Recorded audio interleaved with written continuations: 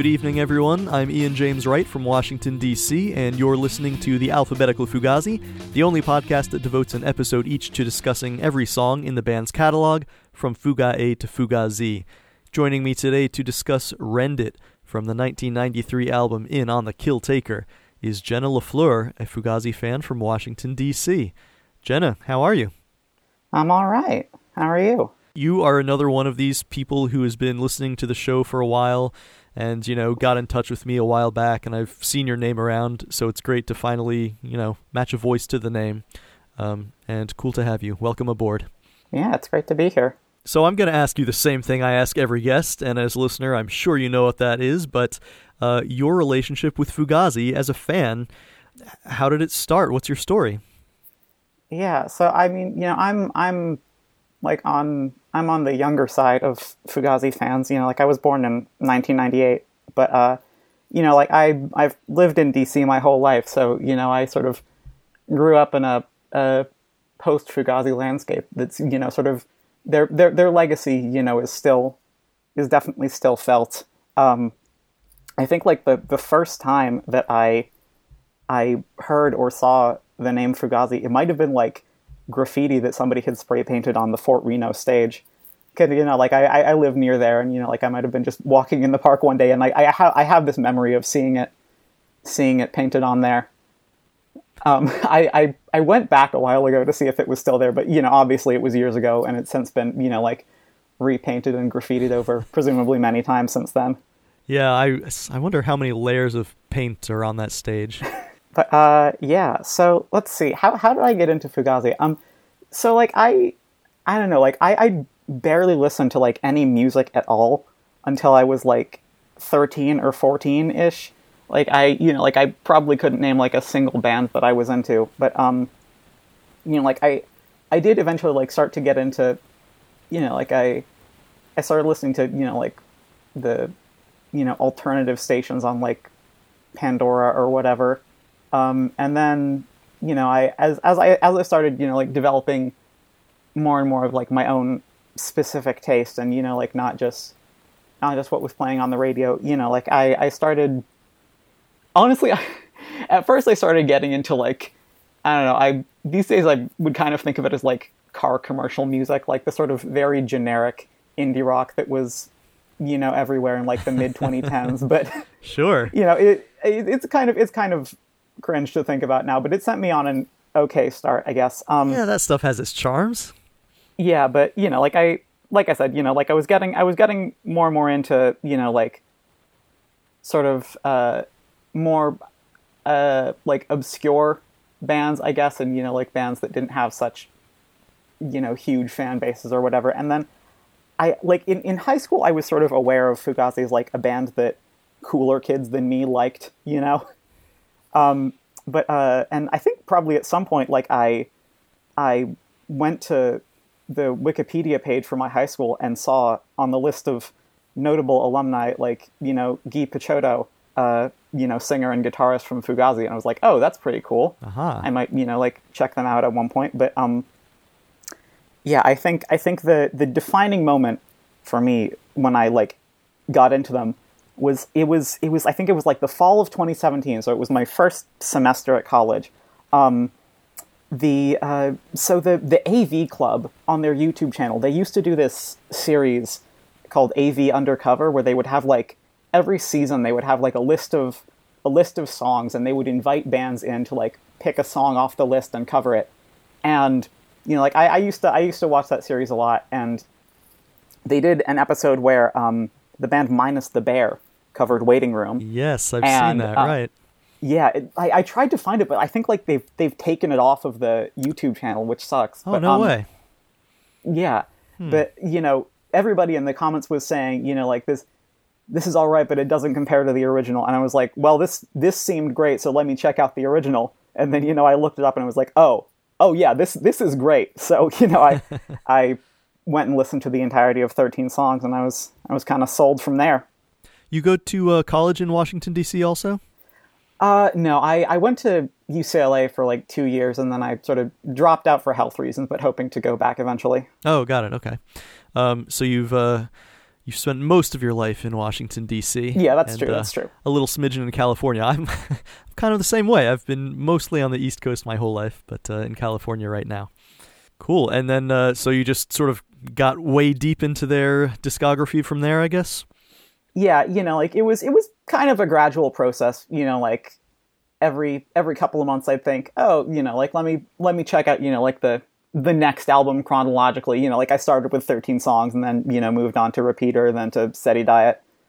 But honestly, I think part of it, like during this pandemic, like listening to your podcast and, hearing this whole fan community talk about the band, it sort of, I think that has also helped like elevate my level of interest in the band from, like just a band that I like to like a, full blown, like one of my favorite bands. It's been, very cool and interesting to, see all of the different perspectives about the band from all the different sort of sides of the community. It's funny. I mean, obviously, I started this podcast because they're one of my very favorite bands of all time, but I agree. I think I've come to like them even more doing this podcast. You might think it would be the other way around. I'd be like, I'm sick of these guys at this point. But no, I still love Fugazi. God damn it. Do you have a favorite album by any chance?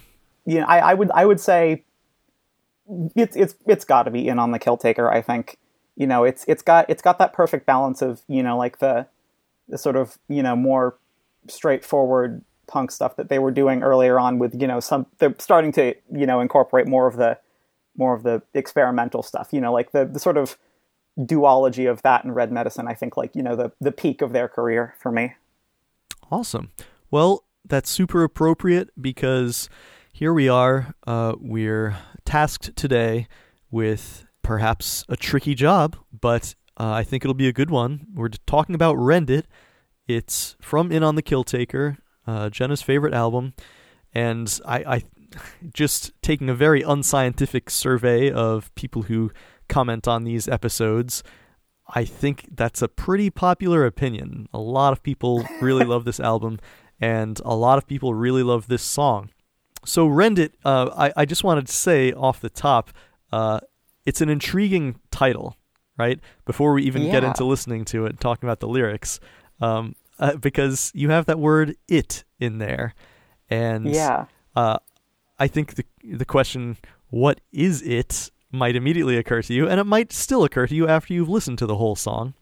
Yeah. But here's a quick trivia challenge for our listeners out there, right? The word "it" is a pronoun. There are a handful of Fugazi songs with pronouns in them. If you want, pause the podcast and think about how many other Fugazi songs can you name that have a pronoun. I'm prepared to give you 5 points and maybe a little extra bonus points about if you can name one that was never released. Pause the podcast now, see what you can do. And if you're back, Jenna, you want to take a stab at it? Can you name any other Fugazi songs with pronouns in them? Oh gosh, I'm trying to think. Like, I mean, it's totally unfair how I'm putting you on the spot here. Yeah, I was a linguistics major, in the time that I was at college. So boom. I feel like this is something that I should be getting.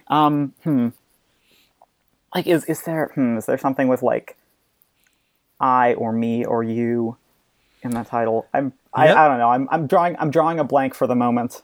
Okay, I'm gonna rattle them off, people. Get your scorecards ready. We've got the song By You. We've got a twofer in Do You Like Me? Oh, of course. Give Me the Cure. And a couple from the Instrument soundtrack, I'm So Tired and Me and Thumbelina. And finally, that bonus point, it's one that they would play live, kind of back in the day, Turn Off Your Guns. Ah, yes.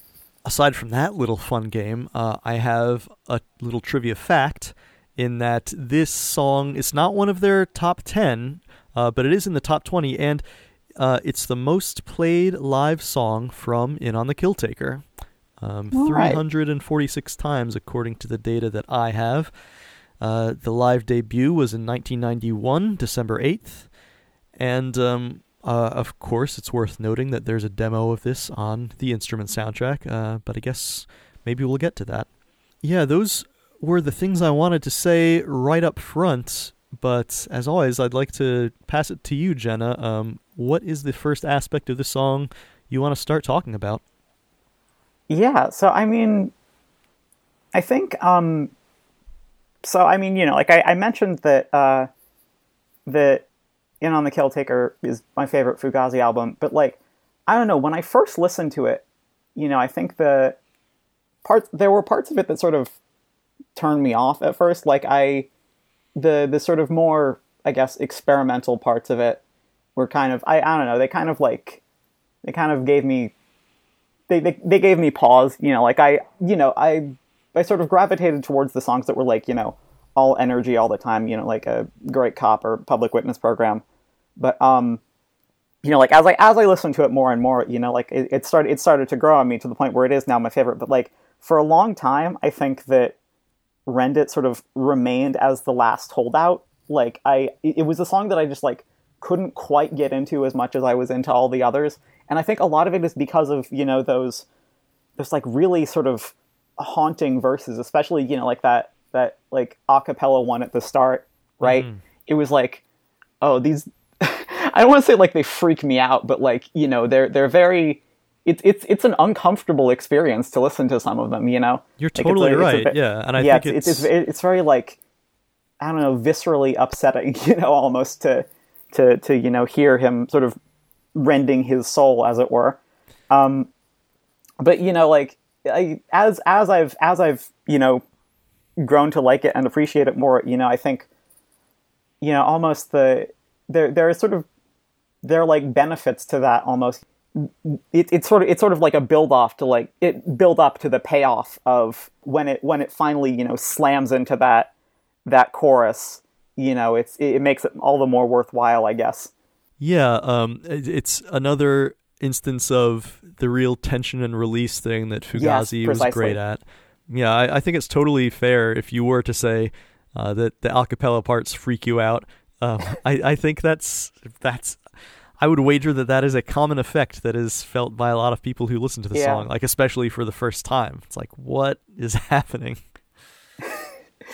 Yeah, but so I think so this, I should say, like, this is the reason that I picked this song to talk about, which is that what sort of tipped it over the edge for me from, just like a song that I wasn't too sure about to a song that I liked, and now to, like probably in my, I'd say, top 15 or 20 favorite Fugazi songs, is when I like started looking into the lyrics, and I finally like connected with this song on a deeper level when I realized that honestly, like, it made a lot of sense for me to imagine the narrator being queer or specifically trans. And, obviously this isn't what Guy was thinking about when he wrote it. Like he's said live that, it's a song about perversion, which kind of doesn't reflect too kindly on this interpretation. But, like there's the whole idea of death of the author, right? Like, yeah, totally. You can interpret the song in any way you want, and it doesn't necessarily have to match up with what the author intended. Yeah, totally. I totally invite you to look at it from that framework. And just to jump in, it's a song about perversion is something that Guy said. It's on YouTube, performance April 6, 1993, and I'll put that in the show notes. I thought that was very interesting too.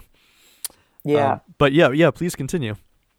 Yeah, so I mean, as a trans person, I definitely, I resonate a lot with the themes that, I mean, you've mentioned on this podcast that, like Guy tends to talk about, themes of like the sort of treachery of having a body, and, how so much of the time it feels like awful and gross and alienating. Right. But, yeah, like this song in particular, he says the line "locked in a body," right? And yes. Yeah, I think that sort of it connected with me, the idea of wanting to like escape this physical form that you're born into.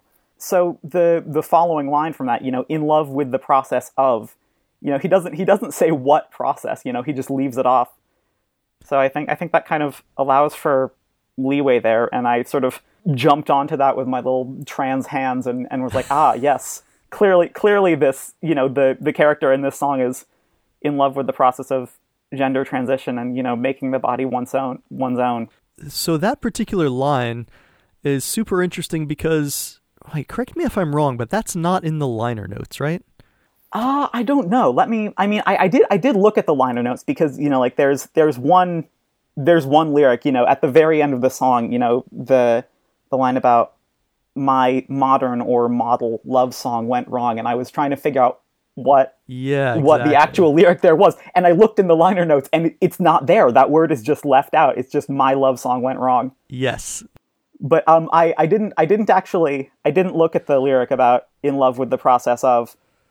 So I was mostly just looking for that one lyric. So tell me, is it just left out of the lyrics? In the liner notes, let's see. I said what I said. I want you to help me. Surrender, rend it, it's yours. Out in the open, we're wide open. And then it goes into the next verse. Nightlight comes into my room, etc. Whoa, okay. Yeah, that's not in the liner notes. And I mean, I agree that he says locked in a body. I was listening really closely. I'm not sure about in love. It sounds to me like he's either saying in luck or in lock. So I could be wrong, but yeah, that's an open question to me, as is model versus modern, because I could possibly hear either one of those too. I guess listeners, judge for yourself. It's an interesting choice not to have that in the liner notes. I don't know if that means something in itself or if that was just sort of like forgotten about or unfinished by the time they had to like supply the liner notes.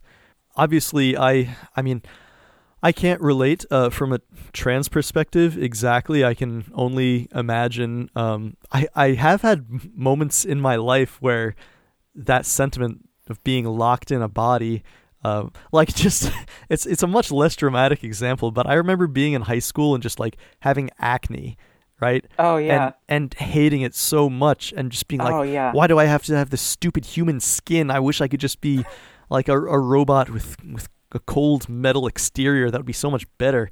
This stupid oily gross skin. I was very like Guy in the moment. I was just like, the human body, I hate it.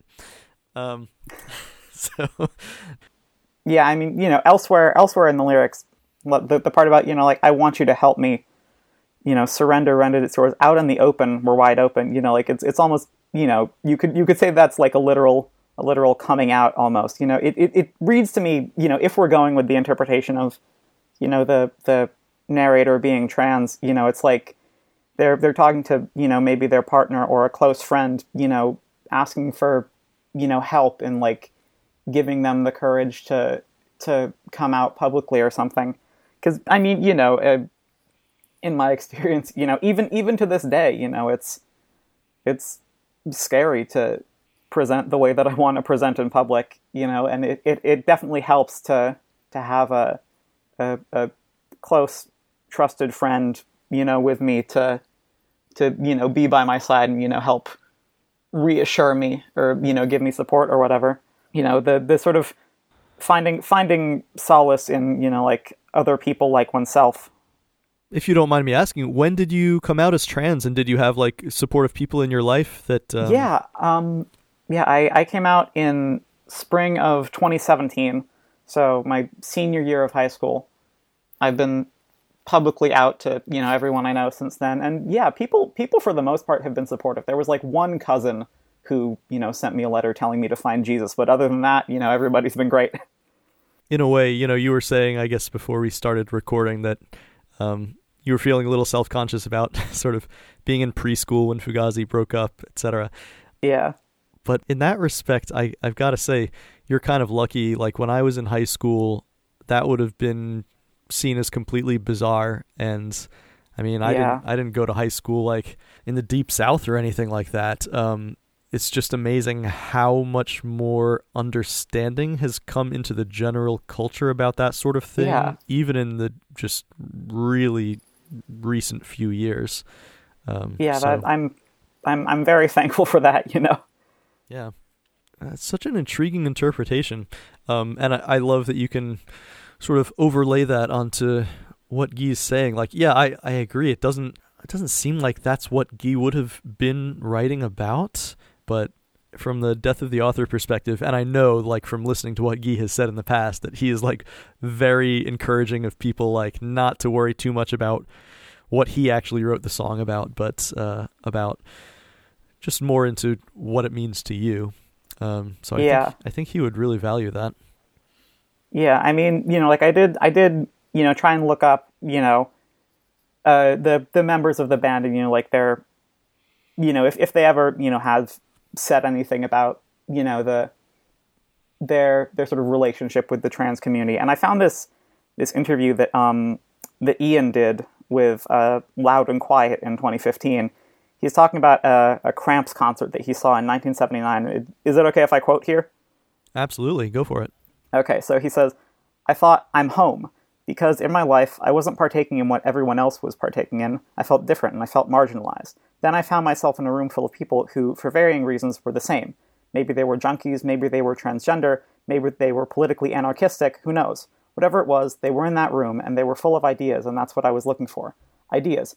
People who were interested in kicking around some thoughts instead of letting things get blurry." So, I think it's cool to, know that Ian was, he saw the, I guess, the trans community as, people who were, in a similar situation to him, like trying to break away from the mainstream and forge their own path, even back in 1979 or whatever. Yeah, totally. I think a lot of people who got into punk as kids, it's probably a universal experience of, like, you don't feel on the same wavelength as a lot of other people, and all of a sudden you find this subculture, this like alternative world of punk music or whatever. And yeah, there are probably a lot of parallels there with, like, sort of discovering that you are trans or you're gay or whatever. Suddenly clicks into place, like, oh, okay, now I sort of understand why it didn't feel right before, and the the world that is, like, actually accepting of me. Yeah, a good portion of the trans friends that I have, like, they're all very into punk and sort of all that sort of musical subculture as well. I would imagine, like, that line, "Why don't you drag me right out?" Do you think there's something in that that's, like, sort of reluctance to come out and, like, almost wishing that you would be involuntarily outed? Like, I mean, I don't know. I think, it's like sort of maybe not involuntarily outed, but, like, or just like, I wish everybody already knew, so I didn't have to do it. Needing somebody else to help push you over the edge and, make that big leap.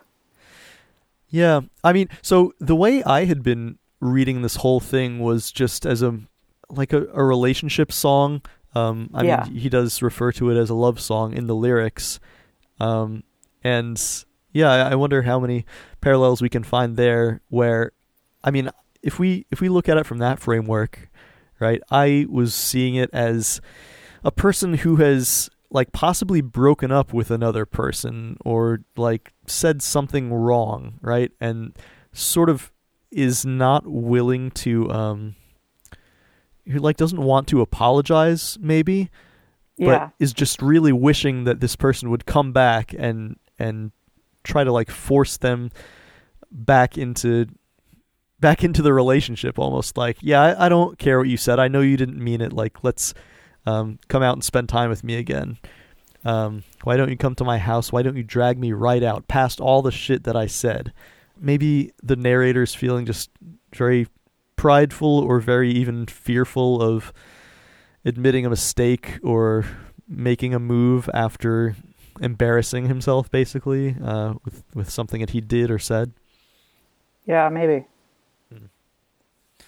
And yeah, I guess, like, that whole thing, "Why don't you cut up my mouth," is sort of like a startling line. Yeah. And I guess that's where the "it" in the title comes in, right? Like,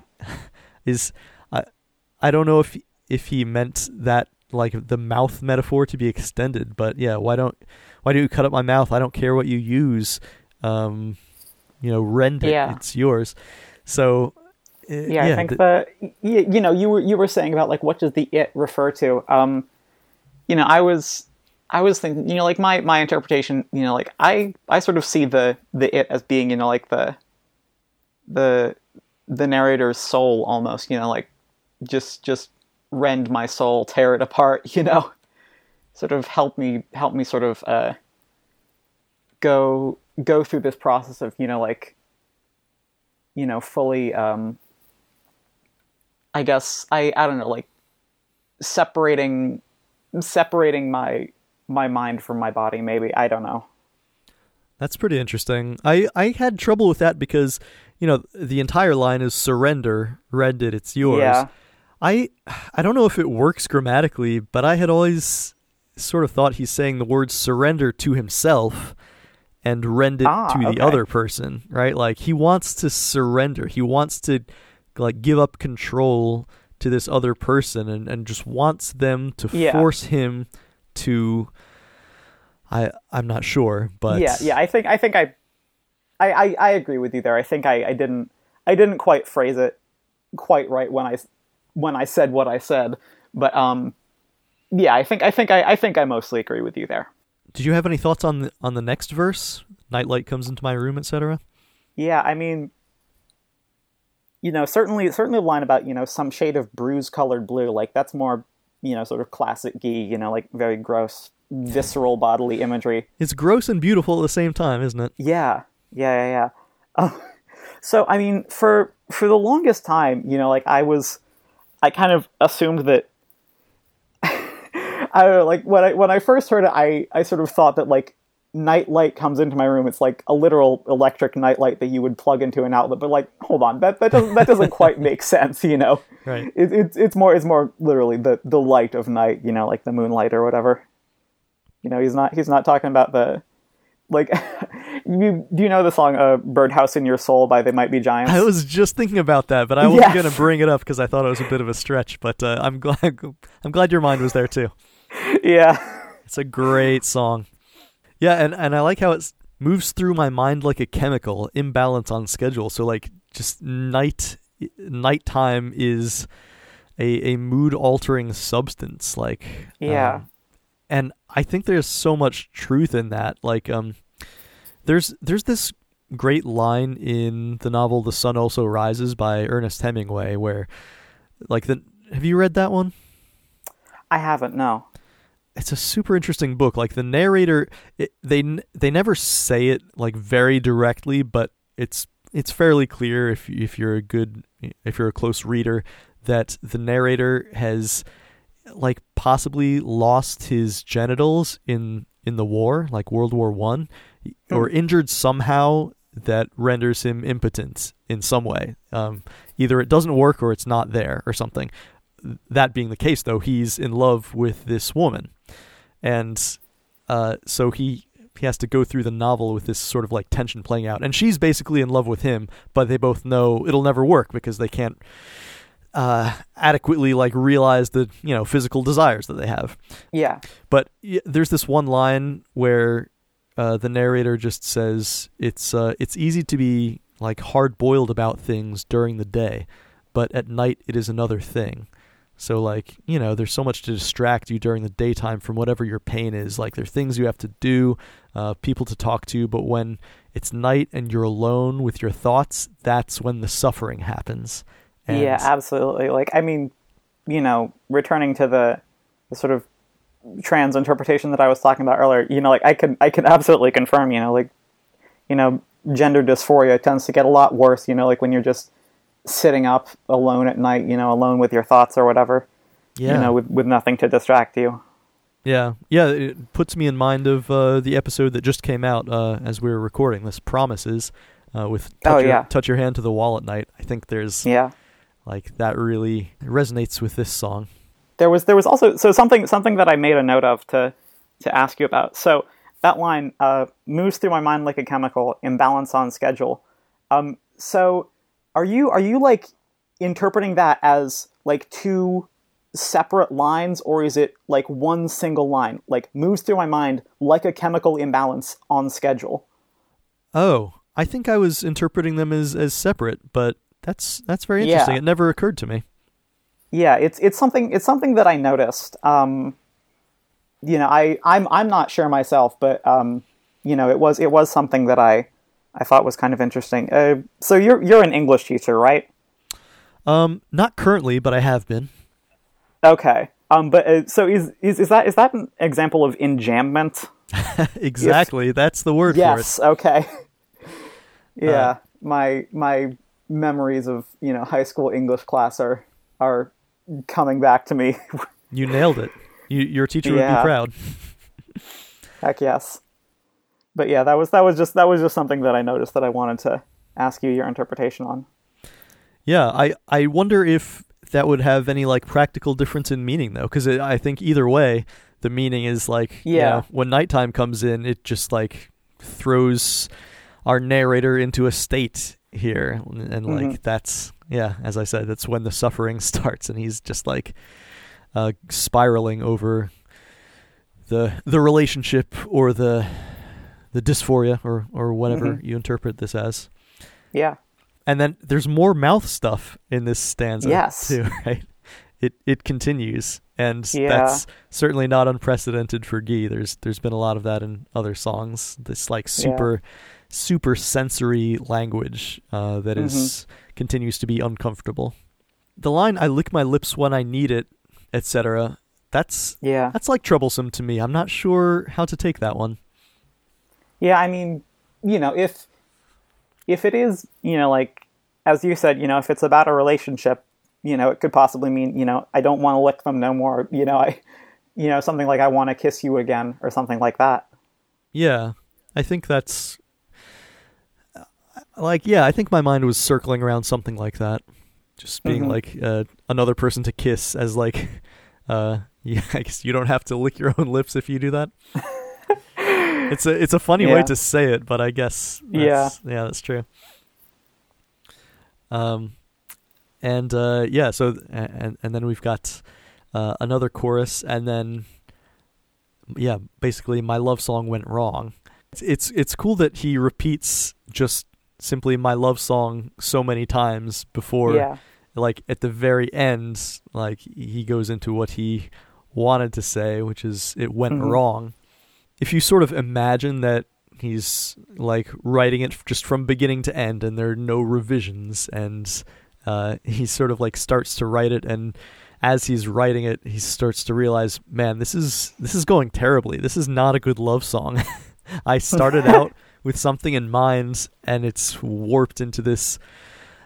I imagine for Guy, he would be saying it's like been warped into this another uncomfortable Guy Picciotto song. Like all of my songs end up being uncomfortable to some degree.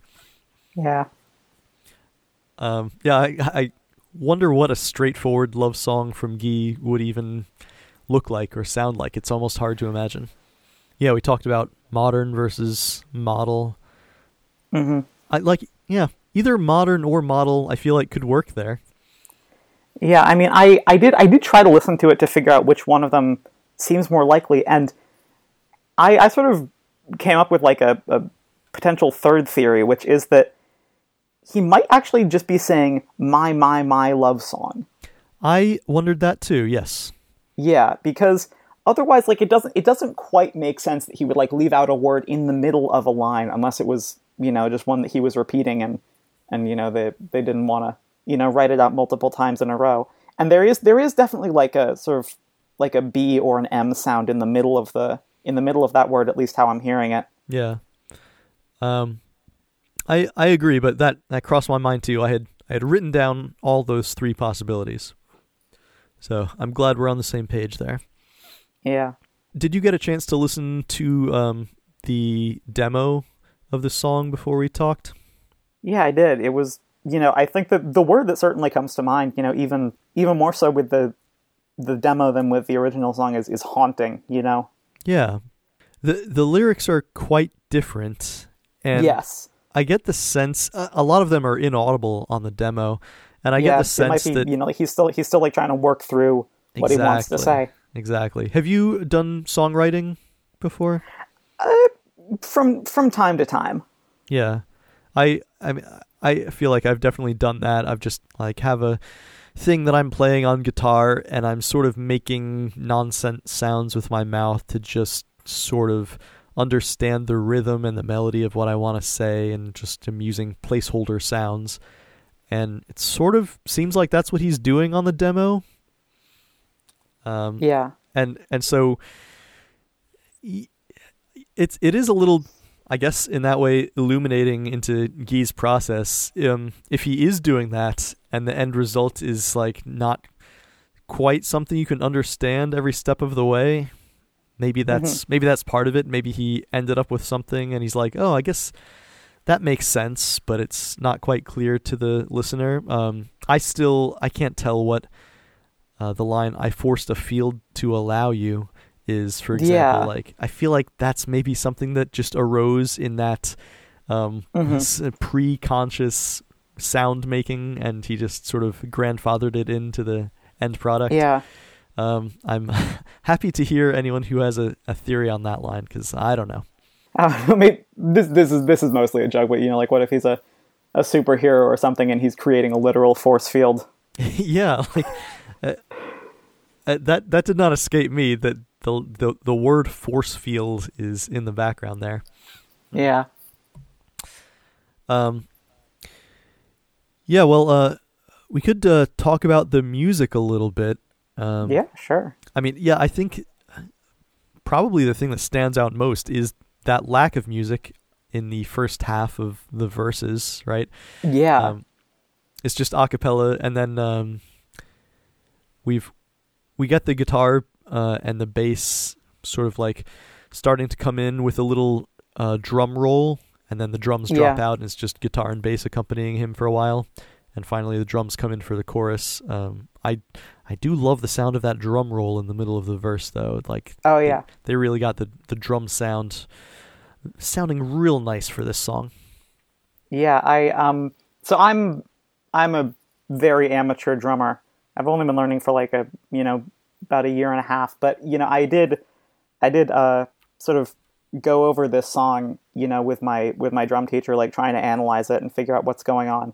So in the beginning of the song, like something that I thought was pretty interesting was that so like Brendan is like doing that, da da da da da da da da, and then every time, like along with the rest of the band, but like he's varying it up, he's not hitting the same drum heads every time. And something that sort of stood out was, at least as far as I could tell, so like sometimes he's hitting the bass pedal like all the way through that fill, and sometimes he leaves it off until the end to use the kick drum almost like a third arm, almost, to free up his arms to like hit two drums or cymbals simultaneously. So it's sort of cool that there's that level of variation, and he's thinking on his feet that much. I've like looked at live performances, and like he's not like always playing it exactly as it was on the record. It seems more of a sort of free flowing, semi improvised thing, how he plays each variation of the fill. That's really interesting. I did not notice that about the kick drum. I'm gonna have to re-listen closer. Yeah, to be fair, it was kind of difficult to pick out because like it's kind of buried in the mix. But yeah, that's at least what my drum teacher and I thought. Shout out to my drum teacher, by the way. His name's Ben Tufts. He's really great. He was into Fugazi back in their heyday, so he had stories to regale me with of going to see them live. Well, speaking of the drums, maybe this is a good time to dip into comments from people on the Alphabetical Fugazi Facebook page, or rather just one of them for now, because great drummer and friend of the show, Will Rockwell Scott, said, I noticed that when Brendan counts this song off live, he does 5 stick clicks rather than 4. that made me realize that the song starts on the and of one rather than on the downbeat of one, which is how I always heard it. Guy also often starts singing in a different spot live than on the album.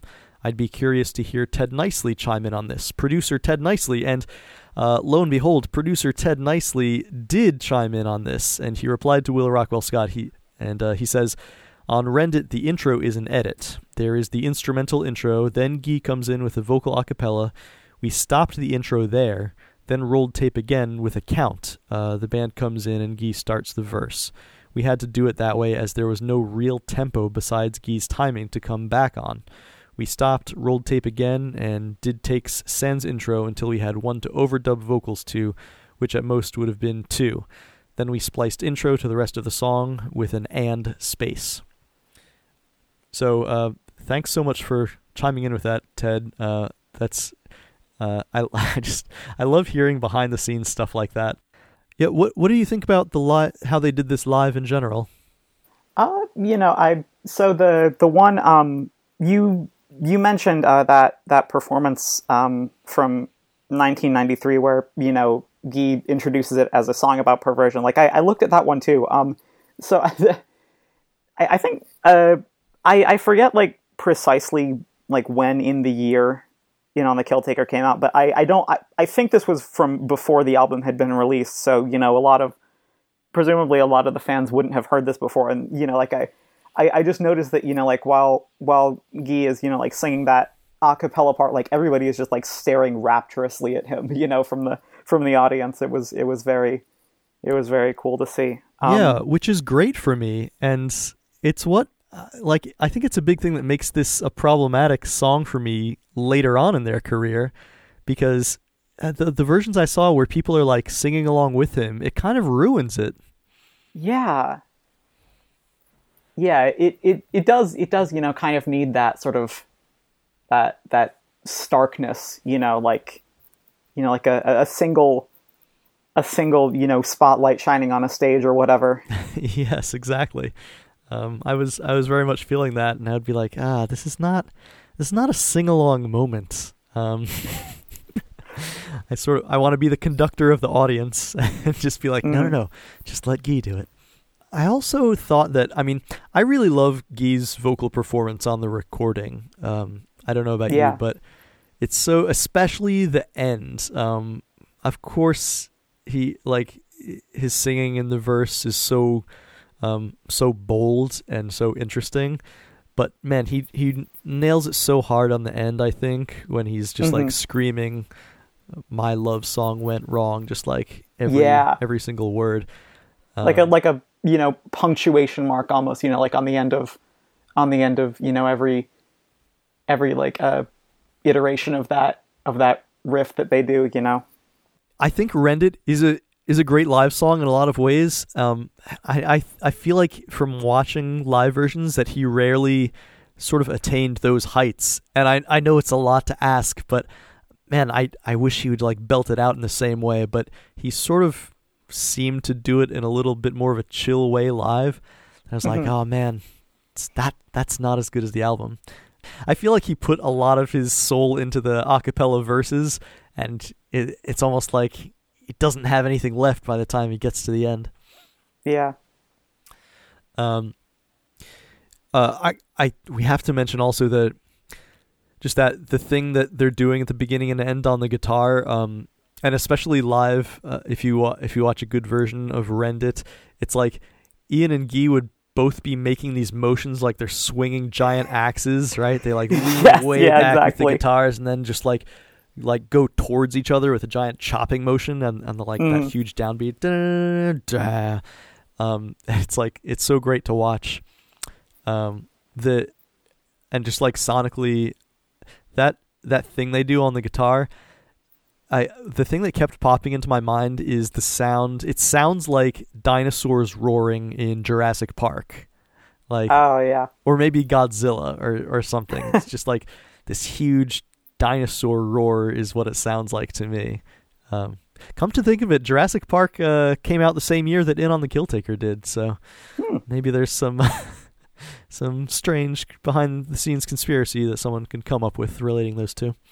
But yeah, I love that intro and the way it comes back in the end when Guy is just belting out those lyrics is it's kind of magical. I love it. Do you know the band Metz? METZ? METZ? Yeah. Yeah. So they have a song on their most recent album called Hail Taxi.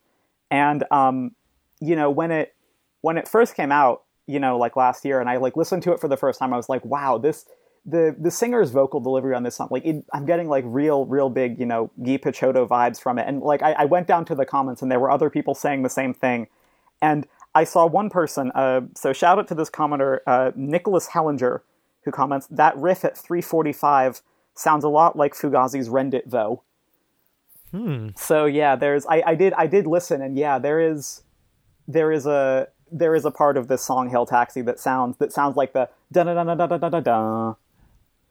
And I mean, I know that the members of Metz are Fugazi fans. They did a video from that What's in My Bag series from Amoeba Records, where the drummer picked out instrument soundtrack. So they are known Fugazi fans.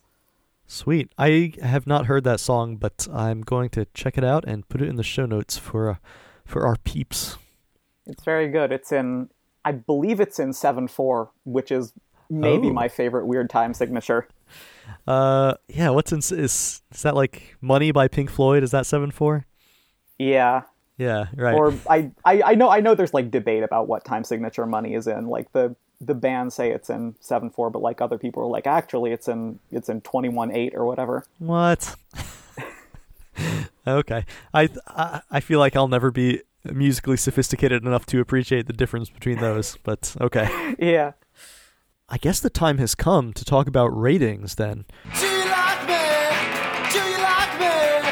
Do you like me? Yes. As you know, Jenna, on the show, we rate every song on a scale of 1 to 5 stars, but only in the context of the Fugazi catalog, assuming you can conceive of a 1-star Fugazi song, like imagine the range of their catalog that way. Yeah. And given that, what do you give Rend It? It's maybe not in my top 10 Fugazi songs, just because, the band have so many, incredible songs in their catalog, but it's certainly in my top 20. So I think I'm gonna have to give it like a 4.5 out of 5. I am also a fan of this. I was thinking 4. It's such a good song, although I always mentally like pair Rend It with Last Chance for a Slow Dance. Like I think of them as sort of similar, really like heartfelt and beautiful / disturbing Guy songs. And given that, I prefer Last Chance for a Slow Dance. So I guess Rend It has to be like a little bit down, but it's still such a good song. And I guess that's a good time to go more into comments from social media. I think people really love this song. Gonzalo Leva Bastia says, I wonder if Guy didn't get into Fugazi, how would this song have turned out? Hearing the demo, I can totally imagine Guy as a folk artist like Elliott Smith or something like that. I was listening to the demo with that comment in mind, and I get it. I could hear him being like an Elliott Smith type, like I guess the word wouldn't be like a sadder Elliott Smith, because that's impossible, but yeah, definitely something like that. Also, he says, most of Fugazi's discography is labeled as post-hardcore, but I feel like this song, among others from Guy, sound very emo-ish in the way that the guitars are arranged, and of course in the lyrics. Definitely one of my favorites in their catalog. And Jason Dick says, Killtaker is a damn near perfect record. Rend It is arguably Guy's best vocal performance, or at least his most showy. Jared Coffin says, this is my favorite Fugazi song, especially the chorus. The demo is not a favorite, however, the Killtaker version might be why I fell into a deep relationship with Fugazi. I have heard Guy say it's about something traumatic that happened to him, but he never was explicit about what it was. I never saw a comment like that, but that's very intriguing. I'd be interested to hear more about that. Bradford Reed Goodwin says, the a cappella opening is a brave choice. Guy's voice enters fully exposed like a curtain ripped open to reveal a wounded animal. It confronts you with its vulnerability in a way that's perfectly in service of the song. Heartrending.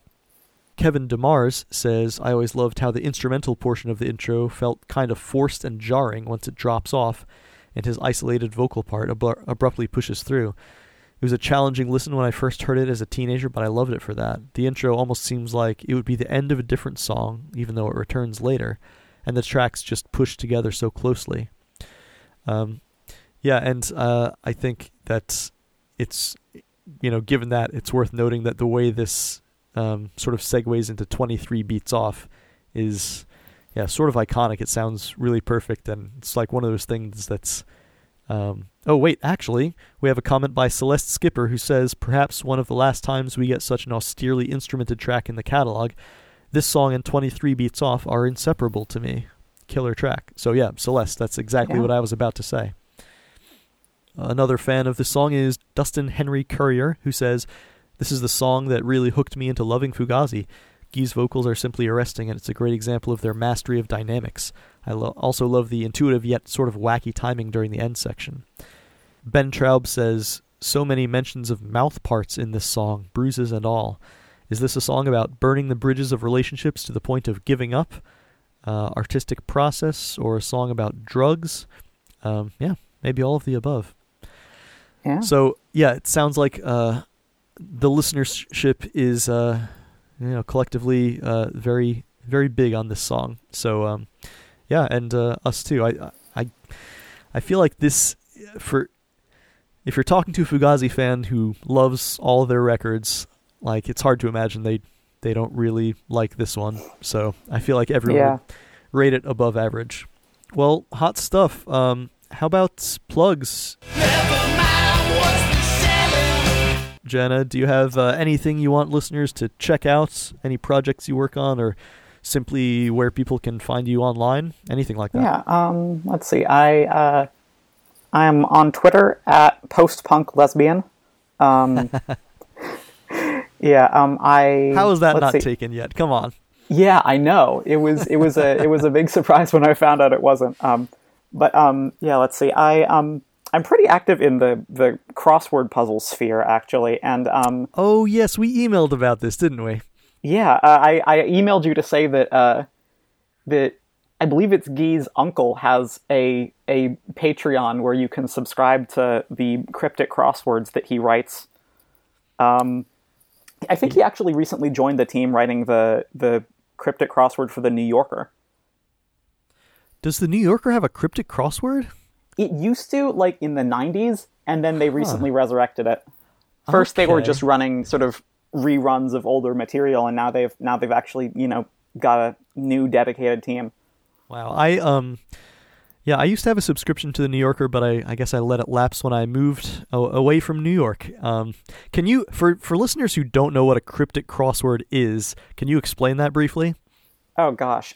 So basically, they're a lot more popular in Britain than they are in America. But essentially, so every clue is, like, at first it looks like just a sort of random nonsensical sentence, but like every clue is like divided into two parts. There's the straightforward definition of the answer, and then there's the sort of wordplay portion of the answer, which sort of obliquely clues, the answer via, like its spelling or some pun or something like that. I'm like going to try and think of a good example. So I wrote like a cryptic clue for a Fugazi song title a while ago. So the clue, director ceases vast broadcast, 10 letters, would be a cryptic clue for Cassavetes, because director is the straightforward definition, and then ceases vast broadcast indicates you have to anagram the letters in ceases vast to get Cassavetes. Wow. And so if that's the kind of thing that, lights up some portion of your brain, then, maybe check out Cryptic Crosswords and go support Out of Left Field on Patreon, because that's where Guy's uncle is. I love traditional crossword puzzles, and like I remember I used to have like crossword puzzle races with a friend of mine. Like, we both get a laptop and like dial up today's Washington Post crossword and see who could finish it faster. But that said, quite frankly, cryptic crosswords scare me. So hats off to you. Yeah. But anyway, so the reason that I brought up crosswords during this plug section is because so I am on the team that runs this. It was an annual crossword competition in DC prior to the pandemic. It was called the Indie 500, Indie spelled INDIE, highlighting, sort of the independent crossword scene. And we just released what would have been the puzzles from the 2020 competition as a pack that you can get by donating to one of our sort of pre-selected charities. So if you go to, I think it's theindie500.com, and again, that's INDIE, and then the number is 500. You can find it there. One of the more unique plugs we've had, I gotta say. So, there you go. All you cruciverbalists out there, hit it up. Well, thanks so much for joining me, Jenna. Cool to talk to you, and cool to get like a really different perspective on this song that not a lot of my previous guests have had. So cheers. Really good to talk to you. And for me, folks, as always, if you want to recommend this podcast to other people who like Fugazi, come on. What are you even doing if you listen to this and you haven't said to your friends, hey, there's this podcast about Fugazi. So if you haven't done that yet, come on, give me a little recommendation. As always, just as Jenna did, you can email me at fugaziatoz@gmail.com about whatever you want. And if you want to chime in about the next episode I'll be recording, you can join the Facebook group called The Alphabetical Fugazi, and I will be soliciting comments there. I hope you'll join me for the next episode when we'll be discussing Repeater. Until then, keep your eyes open.